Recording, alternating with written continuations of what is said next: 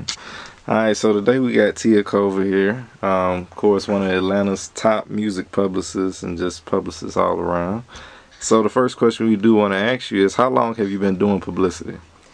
Okay, so wow, I've been in the industry for a little bit over 15 years, but my company, Tia Culver PR, is a public relations firm here in Atlanta, Georgia that provides public relations services as well as event planning services to entertainment industry oriented businesses and individuals. And I've been in existence with my Tia Culver PR LLC company for approximately 6 years now. Okay. Okay. So what does it take to be a good publicist? Okay, well, to be a good publicist, Ruben, you must have great communication skills, a very extensive media database, also a database full of industry gatekeepers, the ability to work well with others, and great oral and writing communication skills. Okay, so why do artists actually need a publicist? Artists need a publicist when they are ready to take their brand out into the media. And so publicists act as media liaisons for their clients, and we get publicity for people, places, things, or events, or products, or services. So when you're ready to take your brand and take your story about your brand or your story about yourself and your product to the media, a publicist bridges that gap between the client and the media. We tell your story to the masses, and we package your story and pitch your story to media outlets that have viewers or listeners or readers that are in your target market audience. Okay. So who are some of the clients that you have worked with, that are, I guess, maybe your more notable clients? Okay, Shirley. So I recently came off a couple film projects with the late Tommy Ford, which was awesome working with him. We really miss him a lot. One of his films, Conflict of Interest, was just screened last night at Nancy's Pizza in Midtown. I recently did a film with Mr. Dexter Tucker, Chris Tucker's brother. We did the PR for the screening as well as the media kit for the film, and it was called Jimmy, Did You Get One? I currently work with Swish Gang, Calico Jones, and the Swish Gang Films entity, Swish Peasy. I also have worked with previously everybody from the BME camp, which is Black Market Entertainment, which was Little John and the East Side Boys, Bone Crusher, Trillville, Crime Mob, Little Scrappy. I've worked on some projects with Young Jock. I currently represent Cena Bina from Love and Hip Hop, and there's several other artists in the industry. But one of my favorite clients that I'm currently working with now is 50/50 Magazine. And so getting out there into the film and into the realm of representing media outlets and independent filmmakers is something I'm super excited about now. Moving a little bit of a diversification into my music, portfolio, and just not just music artists and events. So we're moving a little bit around here. Okay. Mm-hmm. So now, what is the difference between branding, marketing, and public relations? Surely. So branding and marketing go in a little bit hand in hand with public relations. However, I would say that, the act of branding is really about creating that universal story or that universal logo. When you see a logo like the Starbucks logo, or when you see the logo for Coca-Cola, or even brands that don't necessarily say their name in their logo, that the apple represents Apple without them saying Apple, or that certain logos represent a certain company without it necessarily saying its name, because they've done such a great job with branding that particular image or their logo. So a lot of the branding comes with the normalness of seeing you like a household name. So your image or your logo would become so familiar with the right branding campaign and with proper branding that you become very familiar to your audience. Now with marketing, of course, it's a little different. Your marketing is a lot about your placements. It's a lot about, you've got your social media marketing, you've got your internet marketing, there's, product placement and things of that nature. So marketing is a little bit more about strategically placing information or the product in certain places so that it's seen.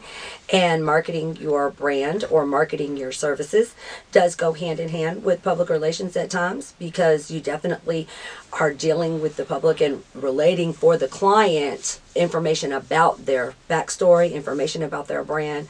And so they do go hand in hand. And as my business card says, I offer those services as well. Okay. So what is the ideal client for you? So an ideal client would be somebody who definitely knows who they are. They've identified themselves. They have strong convictions on what they want to do. They're very, very passionate about their product, and they're very, very passionate about themselves. And they have a strong work ethic, which means that they really want to get in to the trenches to represent. They'll do anything to represent their company, and they love what they do, because you have to love what you do to be successful, truly successful. Okay. So another question is, I've been knowing you since like probably 2012. Correct. So About 17 years now. That's right. yeah. So now I know you do a lot of marketing through email blasts and stuff like that. So how effective is email marketing for your clients? Well, I'm not going to say that it is the only thing where you put all your eggs in one basket and say, oh, okay, yeah, through email marketing, you're going to become, super, super popular, or your song's going to be a hit, because that's just not the case. However, it is a component in the entire picture, in the whole realm of things. And I utilize email marketing because, well, back in the day, I used to do a lot of events, so my database was humongous.